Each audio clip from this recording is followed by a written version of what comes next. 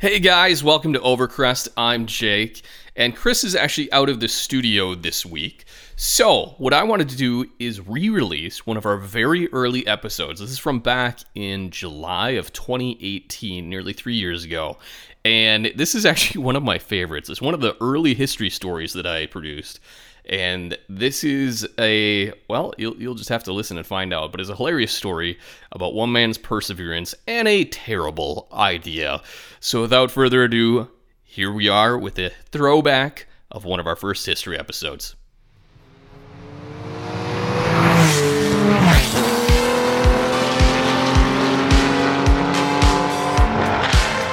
Hey guys, welcome to Overpressed. I'm Chris. And I'm Jake. And we have a problem. We do? What was the problem with our old place that we had for the studio? It was hot. No. It was cold. Because it was winter. Yeah, and now what is our problem? And now it's hot. Because? Well, our air conditioner is less than ideal. And our landlord is a total douche about it. Yeah. He's like, when we moved in, he's like, hey, guys. I'm like, hey, does the air conditioner come with it? Because I didn't want to buy an air conditioner. Right. Yes, the air conditioner comes with the place. So we come in, we're working, all of a sudden it starts to get hot. It's July. Mm-hmm. The air conditioner quits working at about 2 p.m., which it currently is 2 p.m. Right. So I email him, and what does he say? He basically said, fuck you. Yeah. I didn't realize you were going to rip into him right now. But I know, yeah, but it just wasn't occurred good. to me. He's basically just like, you need to fix it yourself, which... Okay. In the lease, yes, he's right. It is in the lease. But it's not my air conditioner. So I said, right. Hey, if I buy a new air conditioner and throw this one out the 5th story window, do I get to keep the air conditioner that I purchased to put in here? The answer is no. Right.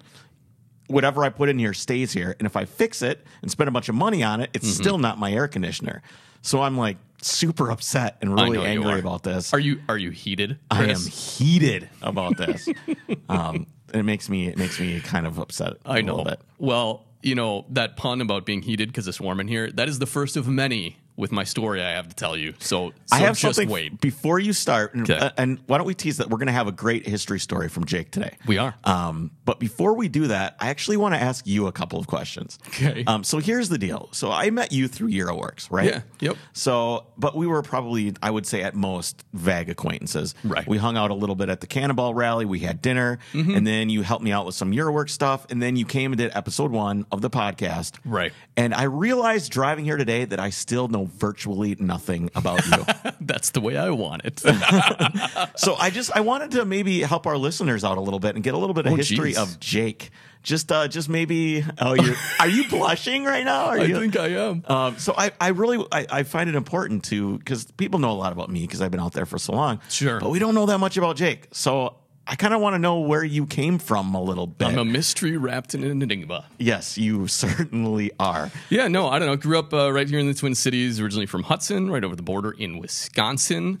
Got into cars from a young age. My dad always had like hot rods he was building in the garage. I remember helping him with a 52 Ford pickup that we did a Chevy V8 swap into, because everyone does that. What's your first memory? What's your first, like when you look back and you think of like cars and being with your dad in the garage? I have a very specific memory. It's not in the garage, but I had, ironically, I wasn't even into Porsches for a long time.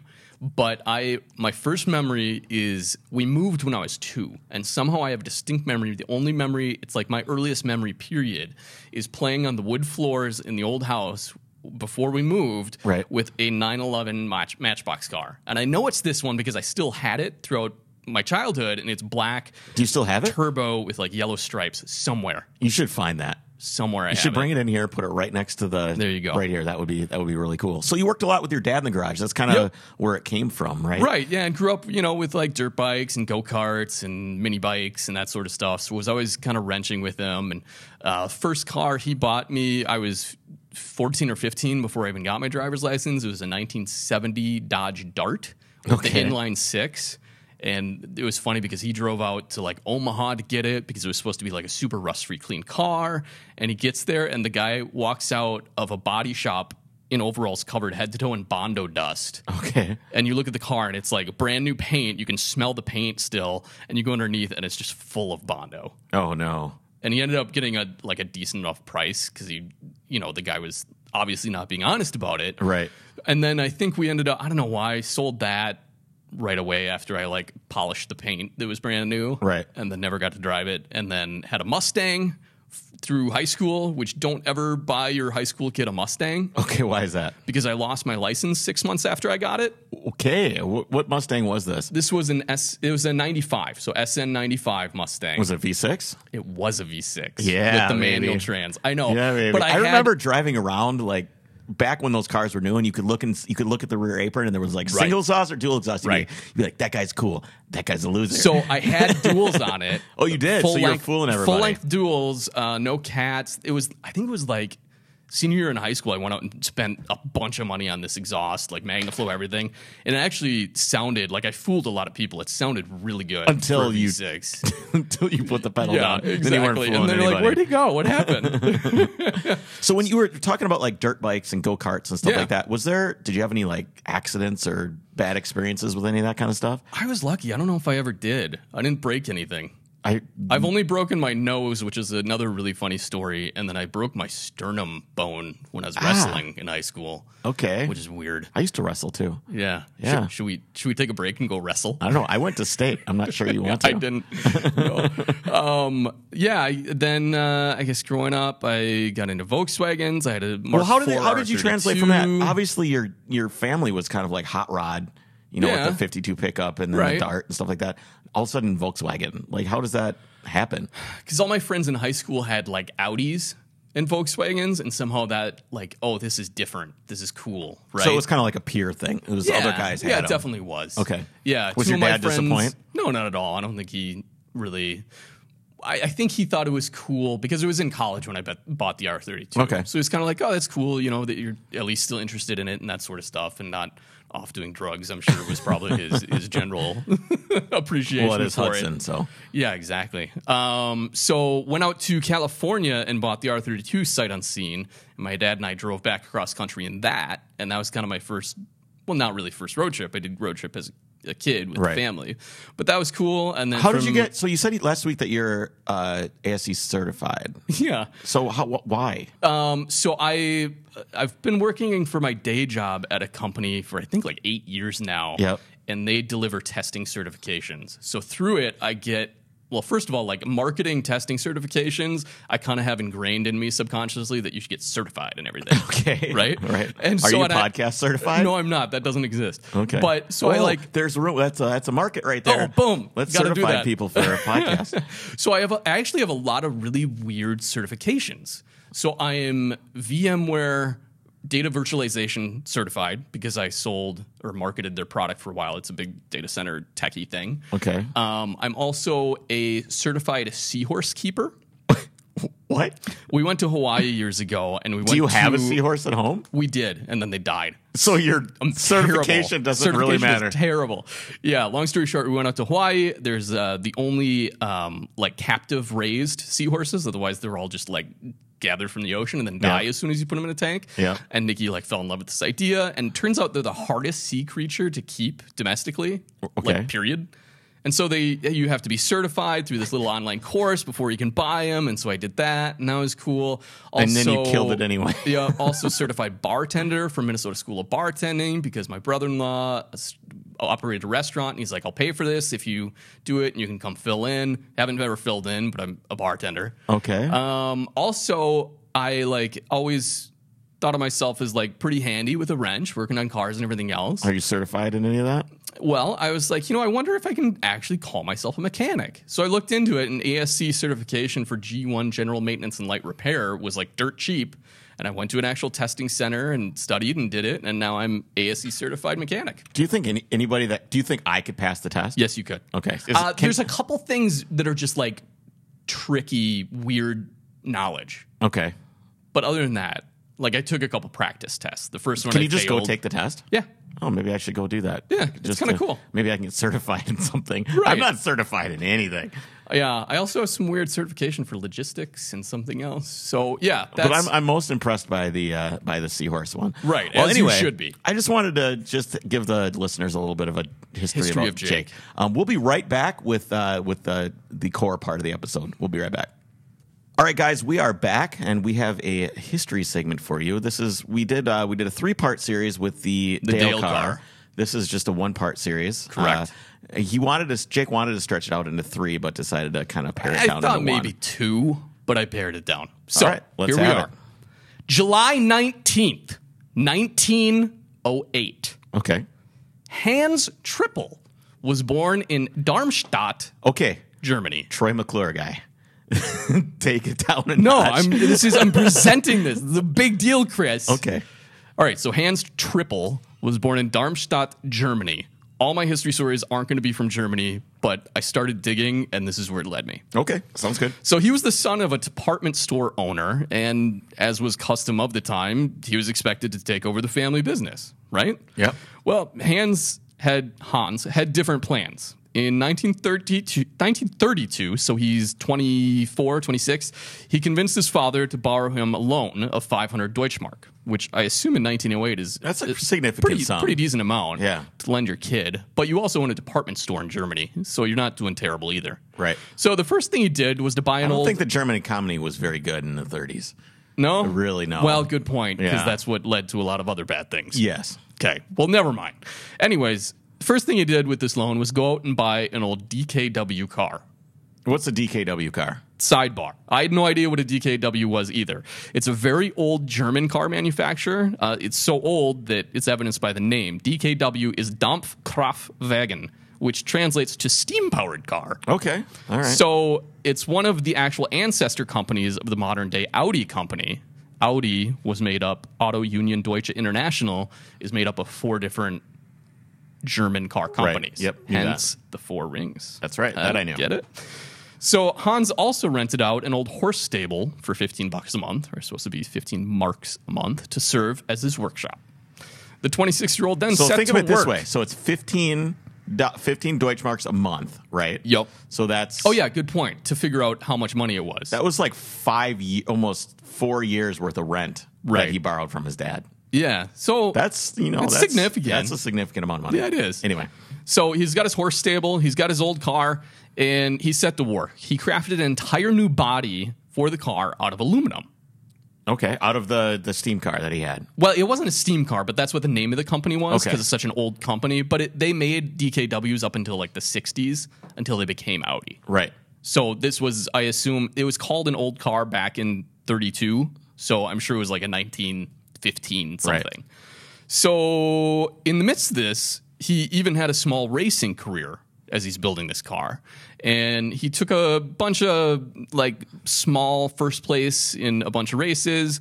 And his career didn't really amount to much, but the cash prizes it was wrote actually brought in and helped support the business so he could keep doing this. Pay his dad back. Yeah. Well, you see, Hans, he didn't just want to be another coach builder building these aluminum bodied cars. We've talked about that before. That was a thing. Do we know if there's any like education history with this guy? Did he go to school? Did he... I don't think so.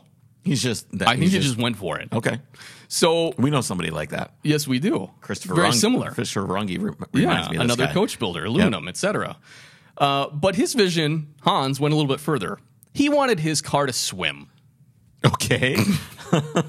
Hans christened the That's a left concept turn. the Land Water Zepp, and most people thought he was an idiot.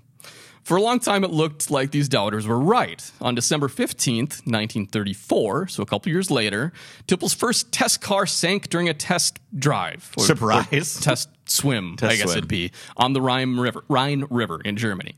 And this was more than just like, Why would you go on a river? I don't know. I mean, come on, man. You're just, Well, did he listen- tie like a rope to a tree and like... I don't know. Listen to this. It was more than just like a failure or an uncomfortably wet affair because he barely made it out with his life. He fought to swim to shore in the freezing cold. Remember, this is December in Germany. So the guy's not the brightest Not bulb. the brightest, you'll find out. Okay. So on the very same night, though, he came back and towed the vehicle 25 feet up from the bottom of the river. And only 3 days later, both him and the car were ready to go out on the river again. So he went for it again. He went right? for it again, and apparently successfully, because I didn't hear about another failure attempt. Okay. So, in fact, Trippel's Land Water Zepp soon began making waves in the capital city of Berlin. Okay. Do you see what I like did that. there, I Chris? do. I do. I see what you did there. So, in October of 36, Hans was invited to present the vehicle to the Minister of War at the Here's- Reich Chancellery. Here's the thing. What? all these old cars were total pieces of shit. Yeah. You had to do very little to get people's attention. You know what I mean? Like if you built something and it moved by itself, Everyone's like, holy whoa! shit, that thing moved like 7 feet and he didn't have to do anything. Just I know. any like self-operating anything at the time was just blown people's minds. Get burned at the stake. It's just, This is witchcraft. It's amazing. so he builds this car that sinks once and he's already going to like the military thing. Yes. All right. So he's invited to the Ministry of War at the Reich Chancellery, and this is 36, so you can picture the Nazi Party is coming into power. So apparently Hitler himself even, quote, reluctantly and grumpily rode in the car a few times. On the water? Yes. Too bad he didn't fucking drown. Yeah. So, Mr. Adolf, you would ride my like to car? ride in the car? No.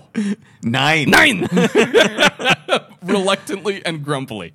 So somehow Triple received a development grant of 10,000 Reichsmark. They're Holy not shit, Deutschmark that's anymore. a lot of money. 10,000 Reichsmarks from the Nazi Party. And with this Nazi funding, Triple developed his vehicle into, quote, combine the characteristics of an all-terrain sports car with those of a speedboat. Wow. Yeah, okay. It's just, why do people build stuff with cars? So why? This is the 30s. You could do Yes. almost anything, Right. build anything, because everything is new. Why are you building a car boat? Don't know. Well, I love the description because what the hell is an all-terrain sports car, first of all? And then you combine it with a speedboat. Well, look at it this way. Most of the roads were probably all-terrain back then. True. Yeah. Other than the Autobahn. You know, I mean, it was Good everything point. else was Actually, probably... the Autobahn came after Nazi that's it. occupation. I Well, think. in the the it's midst kind of of in the it. midst of... Well, so around that time, as war officially broke out in Europe, Triple was granted a membership of the quasi-military SA. So sidebar number 2. Do you know what the SA is?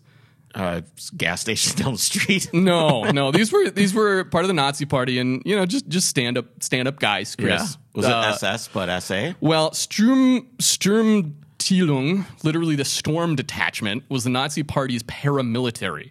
It played a significant role in the rise of Hitler, and its primary purpose were to disrupt the meetings of opposing parties, fighting against the opposing parties themselves, and intimidating Slavs, Romanians, trade unionists, and especially the Jews. Basically the browncoats. Is that kind of like the evolution of them? I think so. Yeah. So, nice group of guys here that he's part of.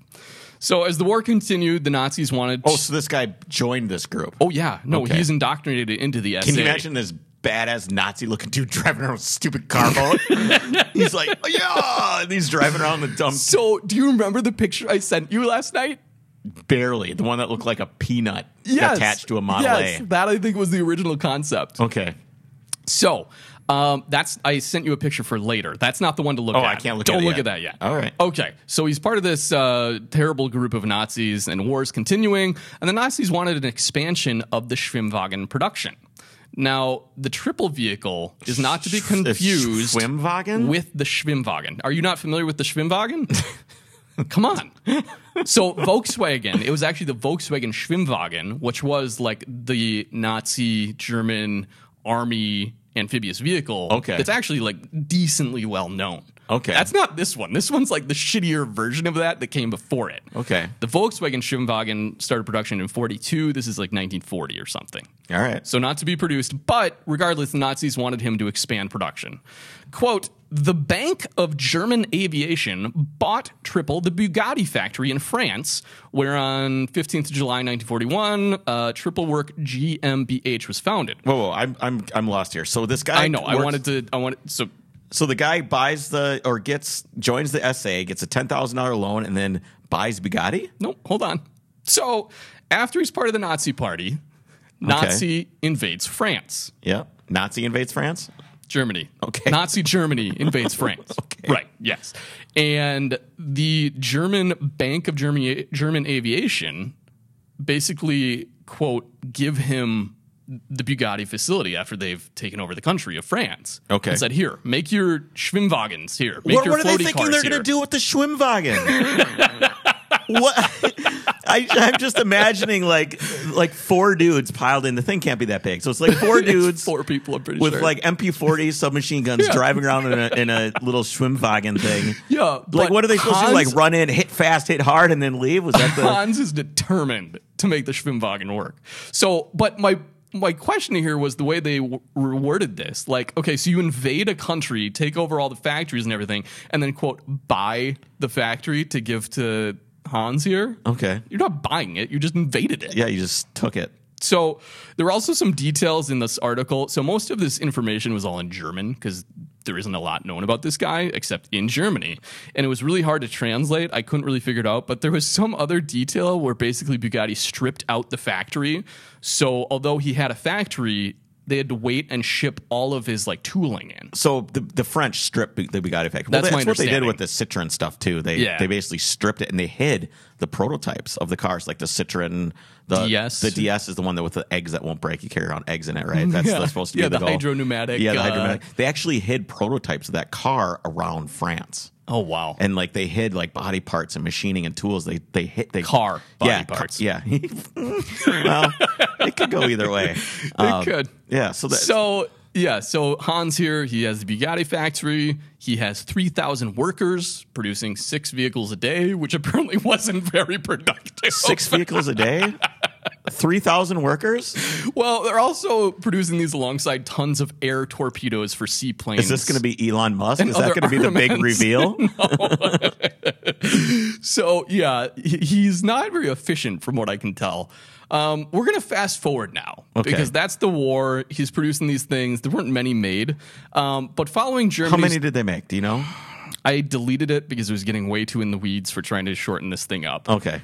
What I can remember though is they never actually served in like battle. These things of course not. No, so they were basically just like publicity things, and the SS would ride around in them. That's the thing. Remember when we talked about some of the cars that Porsche had built and been involved with?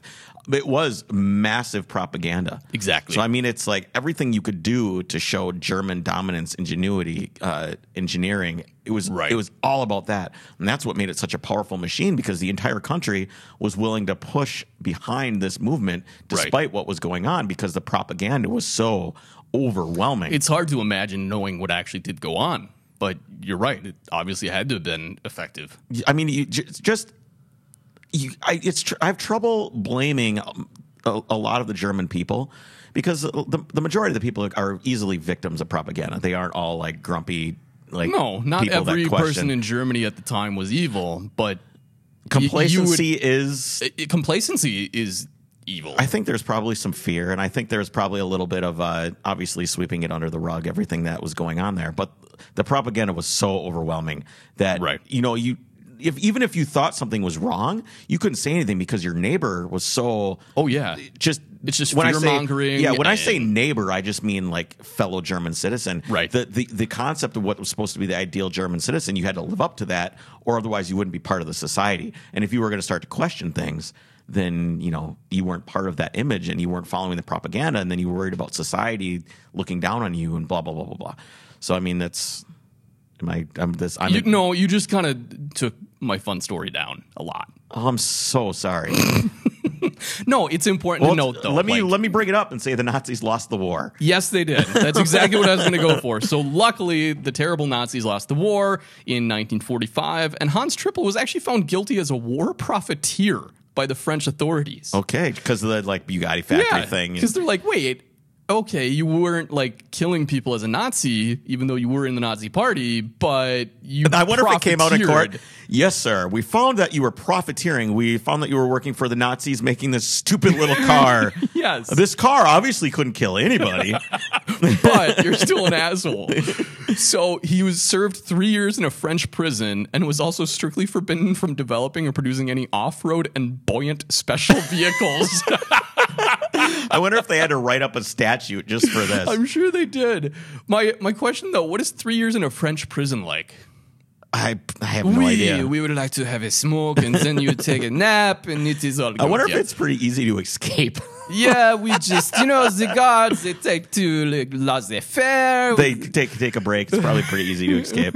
Right. So, anyways, 3 years later, after his release, he's penniless. He's completely out of money, and his factory's gone.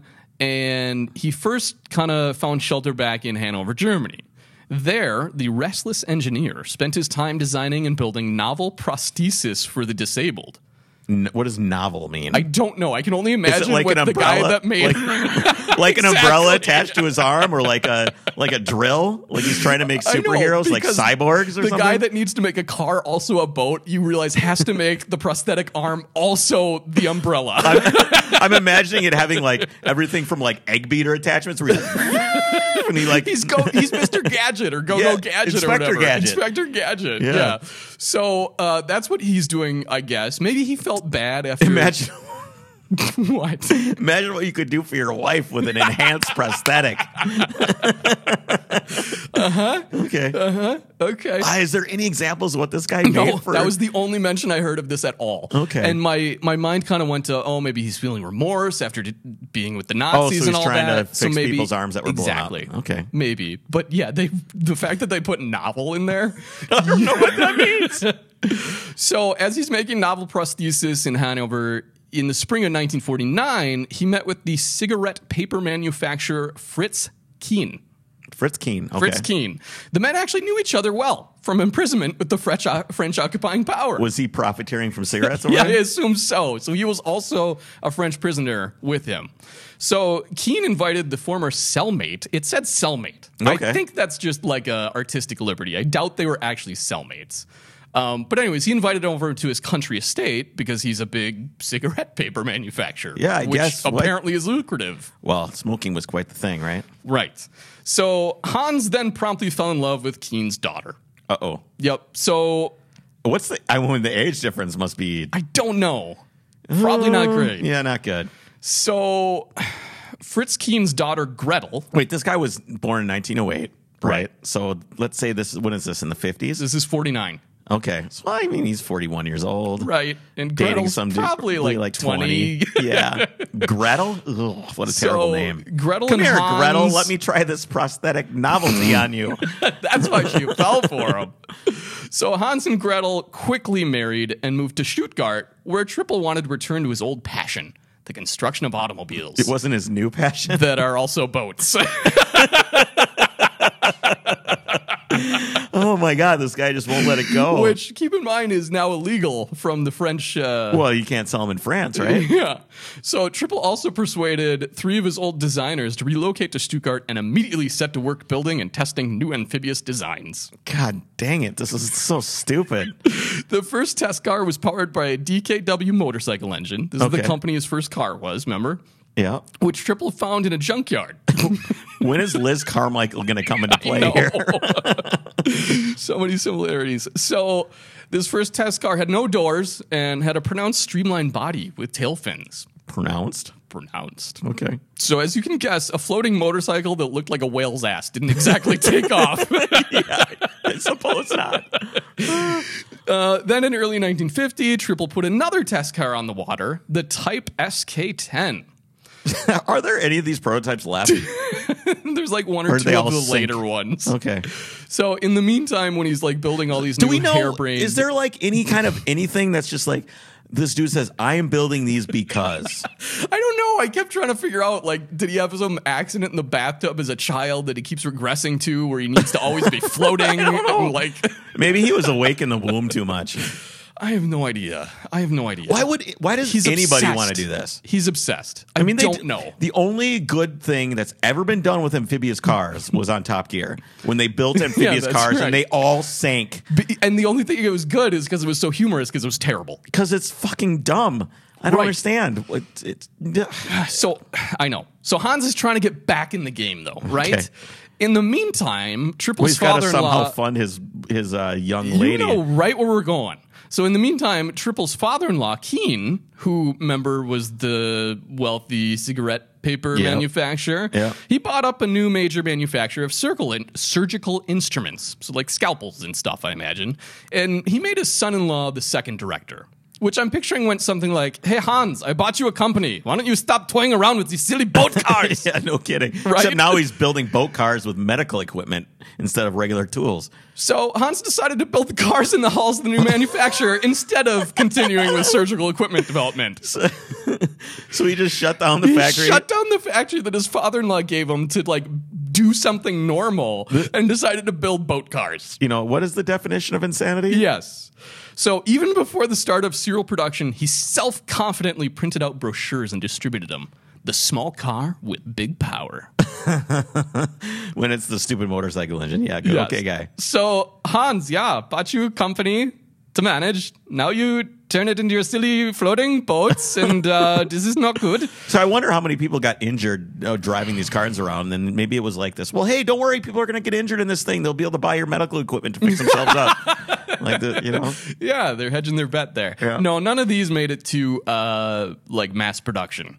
The triple SK10, as I mentioned before, first debuted in 1950 at the Export Fair in Hanover. Okay. And then traveled to many other international motor shows. So he's like traveling the world with this thing, and he's excited about it, and the vehicle was met with great interest.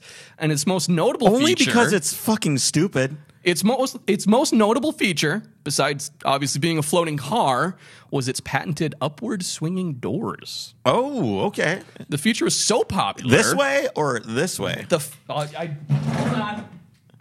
Throwing things because we're both both like- flapping our wings. Is it like this or So like this? I don't even need to tell you, because the feature was so popular that Mercedes-Benz decided to buy the patent and featured it okay. on the legendary Gullwing 300 SL. So the guy finally sold something. So you have Hans to thank for the Gullwing doors, the Mercedes. And all the gull wings on the Hondas too. Right. Well, those are Lambo doors, right? You've been seeing yeah, Gullwings? yeah, it exists. All right. Oh, Tesla. There you go. Fuck this Hans guy. So, while the public were anxiously awaiting production of Hans's new vehicle, the waters were more tumultuous at home. Uh-oh. The waters? Do you see what I did there? I see. Yeah, Was he yeah. able to float? Well, Hans and his wife had been fighting and finally divorced. And as the marriage dissolved, so did his relationship with his father-in-law. So Hans was kicked out of the director position at this company, and then they went back to making surgical equipment instead sure of the did. cars. So the triple SK10... All this is in a period of what time? Only a few years. Okay. So it was a roller coaster for Hans. It was a roller coaster for Hans, and probably not great for his wife or father-in-law. No. So the triple SK10 was done for. That's Okay. it. Toast. Closed doors. However, Hans wasn't one to give up on his crazy No, dream. no, he clearly isn't. He actually had contacts in France, and an interested group wanted to equip the previous SK10 design with a bigger engine. That's always a good thing. But then the car was considered too heavy and probably couldn't float, so they had Hans to replace the sheet metal with a novel new fiberglass body Oh, design. yeah, there we go. However, shady business practices by these French guys led to the scrapping of the entire project. Okay. But you almost feel bad for the guy a little bit. kind of, but I think he's an idiot. Yeah, well, that's clear, but you can still feel bad for him. But as it turned out, Hans was onto something with the fiberglass sports car body. Okay. Okay, so enter Fritz and Reinhold Wieder, farm equipment manufacturers. Okay. So seemingly being bored making tractors, they wanted to design a sports car. Does this sound familiar? A la Lamborghini? That's how Lamborghini started. And, well, Porsche made tractors, too. Yeah, you're right. So, That's not where it started. no, it's not. They hired Hans to design a car dubbed the Wiedner Condor.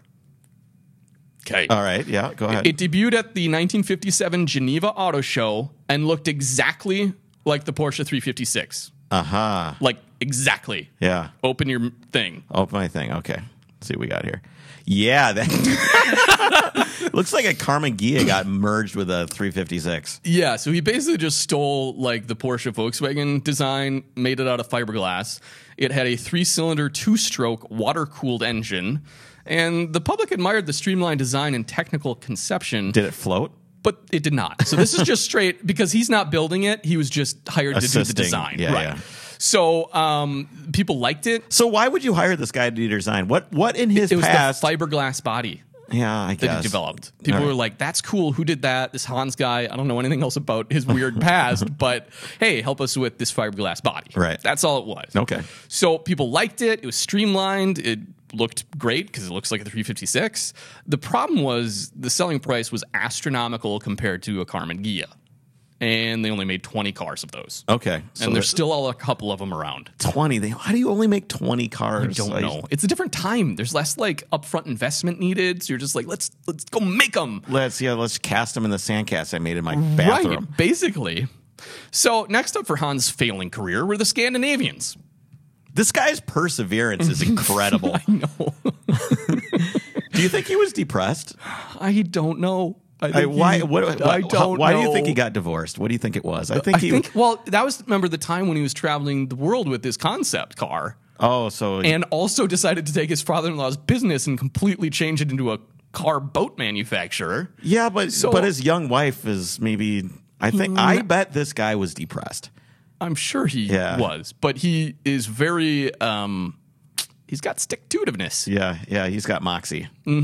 So a Norwegian company wanted to bring a small car to market, and were attracted to Hans' fiberglass designs that he's been doing now. So they bought the rights to his design and the Troll. The Troll. A Norwegian company came out with a car named the Troll. Okay, that sounds like the perfect car for me. It's a 2+2 sports car with the aforementioned fiberglass body, and production started on it. It was the first and only Norwegian-built car manufacturer, and the company had to work hard to get a permit from the government to sell the car in the country. Okay. As it turns out, you're going to love this, they were only allowed to sell 15 cars per year from the government. The government was afraid that domestic car production would disrupt the trade balance with other European companies. Oh boy, that sounds familiar. Hence, one of Norway's few ventures into car production went bankrupt only after 5 complete cars had been produced. Are there any of these left around? There's 2. Okay.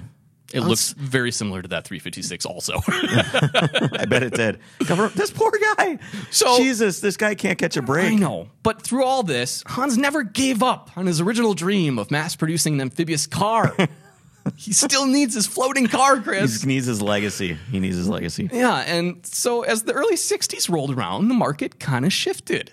The time for small cars, they were very economy-minded in Germany. It came to an end because Germans were becoming more affluent as well as America. The time was ripe for a small recreational vehicle to be brought to market. Okay. So Triple had never actually stopped designing amphibious cars, as you might imagine, in his garage and everywhere else. There was tons of random concepts and one-offs that I found in this period that they didn't pay much attention to because he just kept building weird boat cars. So his latest design, though, actually garnered attention. And these designs delighted the US and German leisure companies. People had more money and could buy a car just for fun now. It didn't have to actually be a good car. Didn't have to be an appliance. Right. So Hans dreamed of building 20,000 of these new cars per year. Well, that's a leap. Going from the last venture he did was 6 cars. Here's the thing. He had a reason to believe it would happen when the Quant family, who just recently acquired the BMW name, had invested $5 million in his vision. Why? Because he's going to make a boat car, and it's the swinging 60s, Chris. Do the Germans really have something with boat cars? Why do people keep giving this guy money? Isn't there other people out there that could use the money and build something great? How do you, this is not the days of Monster.com and LinkedIn where you can go look at his profile and be like, holy shit, this guy's been fucking up since 1939 in the Bugatti factory. This guy sucks. Yeah. There's the guy could lie about his resume, do whatever he wants, say I built these cars. I had this thing in Norway and I left because I just wanted to do something else. He could just totally lie. How do you check his reference? Actually, if you look at his resume, it's pretty successful. Right. Like, he built a lot of cars, and then he also did stuff for the Norwegians and for the French and everything. Wait, how did he do the French car when he wasn't allowed to build French cars anymore? I just realized Maybe it's because he was a subcontractor. That could be. Or it wasn't, quote, amphibious. Or what did they use? There was a term, buoyant. It wasn't a buoyant vehicle. So he has $5 million. At least they stuck it to him. They're like, how are we going to get this guy? What's really going to hurt him? They knew. No buoyant cars. You know, those 3 years in his jail cell, he was just talking about buoyant cars. I'm imagining him writing on the wall plans for buoyant cars. It's like a big fuck you with a rock. He's just got a little floating thing filled with his prosthetics. Just no, that was afterward. So he's got $5 million now. The market it's ready for an amphibious car. His latest design is pretty good. And so Triple himself helped generate buzz for the car by hiring a stunt driver to cross the English Channel with it, which I thought it was funny because did he learn his lesson from the German winter and not to attempt this one himself? Yeah, maybe. What time of year is this? I don't know. I'm sure it wasn't also December. No, that would have been a bad choice. So the promotional channel crossing generated huge interest around the world, and especially in the American market, which eventually took about 80 to 90% of total production of this vehicle. Okay. And they were made in Germany, and okay. They were made in Germany in the 60s, a floating car. These floating leisure convertibles were produced under the name the Amphicar. I hate this car. I know you do. Why do I hate this car? Because several years ago at the Euroworks show, someone brought the Amphicar and was an asshole. He was a total asshole. He wanted a refund because he didn't win. Yep. That's how car shows work, guys.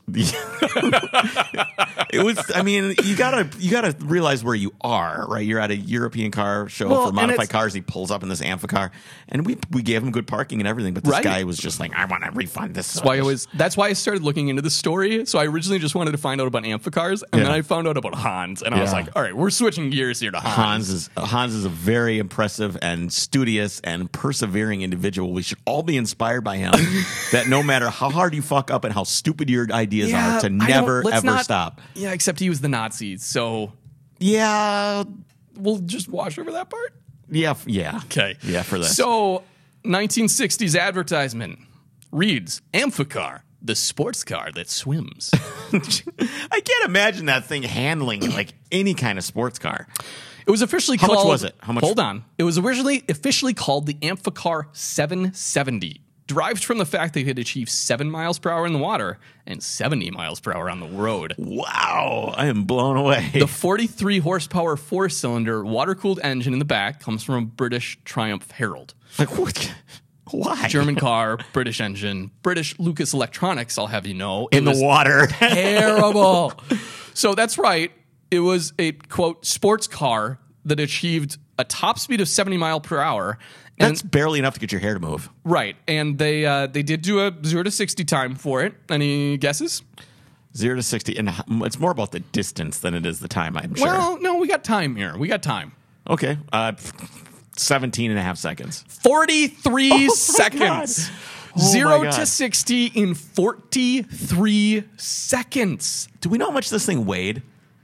No. Do we have any idea? No, I didn't go down that road. I can look it up real quick, though. So you imagine this guy. That's not safe. Sorry. Train of thought switch there. That's not safe, a car that's that slow. No. Even in the 60s, It weighed 2,300 pounds. It wasn't super heavy. That's how much my car weighs. Yeah, that's not heavy at all. So, even with 43 horsepower, that's absurd. That's really absurd. That's like engineering total failure right there. 43 horsepower in a 2,300-pound car should get you to 60 in probably about 17 or 18 seconds. Right. Yeah, I'm not finding a price on it either. That's all right. Don't worry about it. Okay. So, yeah, sports car. It also cost, here it is. It cost as much as a brand new Mustang. Okay, so that's ridiculous. Yep, it is. It's the perfect recipe for disaster. But the Amphicar did find a handful of buyers and enthusiasts, primarily in America. How many did they sell? We'll get there. Okay. For swimming, the 770 used a separate water transmission controlled by a simple transfer lever with forward and reverse positions. There's no rudder, as the front wheels just turn, and that's kind of how you steer it. Yeah, I figured that. Inside is fairly conventional, except for waterproof upholstery, the 2 water transmission transfer levers, and extra locks at the bottom of the door to help keep the vehicle watertight against the weather stripping. Here's the deal. If I went to buy one of these and the salesman went, and the interior is waterproof, I'd You're going to go, why? Why is the interior waterproof? Why does it have to be waterproof? Are we expecting water in the cabin? Why? No. Buyers could even opt to include a bespoke paddle and anchor designed specifically for the car. Just so you know, you're going to need this fucking paddle. Yes. However, the manufacturing was very expensive, and development costs of roughly $5 million ultimately doomed the company. Jeez. Every car had to pass a waterproof testing in a diving pool. According to who? Why? I don't know. That's just what it said. Okay, I so- don't know if Hans was like, we need to make sure this car's great, which it wasn't, but at least they can float, or if it was like a government regulation thing. Who knows? So from 1961, when it was introduced, to the final year, 1967, only 3,800 Amphicars were produced. Okay, Which, I mean, is better than his other car forays, but six or 3,800. a bit off from 20,000 a year. Okay, so at this time he's in his 50s, Right. late 50s. Yeah. And I mean, that was the end of his reign. He felt like that. He must have felt like he succeeded with that car then, I guess so. because there's nothing else that would have stopped him other than being dead. He from died what in I can tell. 2001. Jesus. So he lived 1908 to 2001. He's 97 Yeah. or 6, whatever. And I love how the Wikipedia page says died 99. died on you're the right. 30th of July in 2001, possibly in Berlin. We don't really know. He's just Possibly. It doesn't show that he drowned. Doesn't show that he drowned, possibly in Berlin. So some fun facts about the Amphicar. Some were used in the Berlin Police Department. Not on the Autobahn, I imagine. I imagine not. And others were fitted for rescue operations. Okay. They're probably going to need rescuing from the rescuers. As you're drowning, you see an Amphicar and you're like, No. fuck it. No. I'm out, and just start. And here's an interesting fun fact. The boathouse at Disney Springs at Walt Disney World in Orlando, Florida, they still currently offer Amphicar rides and rentals for visiting patrons. And here's a little kind of interesting aside, 7 degrees of separation story. The operator of that contracts the restorations of the vehicles, because they only last about 3 years down in saltwater, and then they Yeah. have to restore the whole damn thing again. He actually then contracts a shop right here in the Twin Cities to do that, Okay, where's that? of a guy we know. Should have 7th Gear Fabrication, Kyle. Okay, he's the one that redoes these Amphicars. Yep. Okay. So, and he always has one on the rotisserie. Like, he just pounds through them, because by the time he restores one, 3 years later, one's coming out. It needs to have the whole bottom cut out. I don't want to make fun of this guy, but that's got to be depressing. Well, he just started the company not too long ago, and he's like, I have no shortage of work. Well, that's good. At least, I mean, he does other things. But anyways, today, however, the Amphicar has a rabid following and is more popular than ever. Yeah. Because it's unique and the singular It's obsession for people that want to be different. by Hans, its creator. Hans.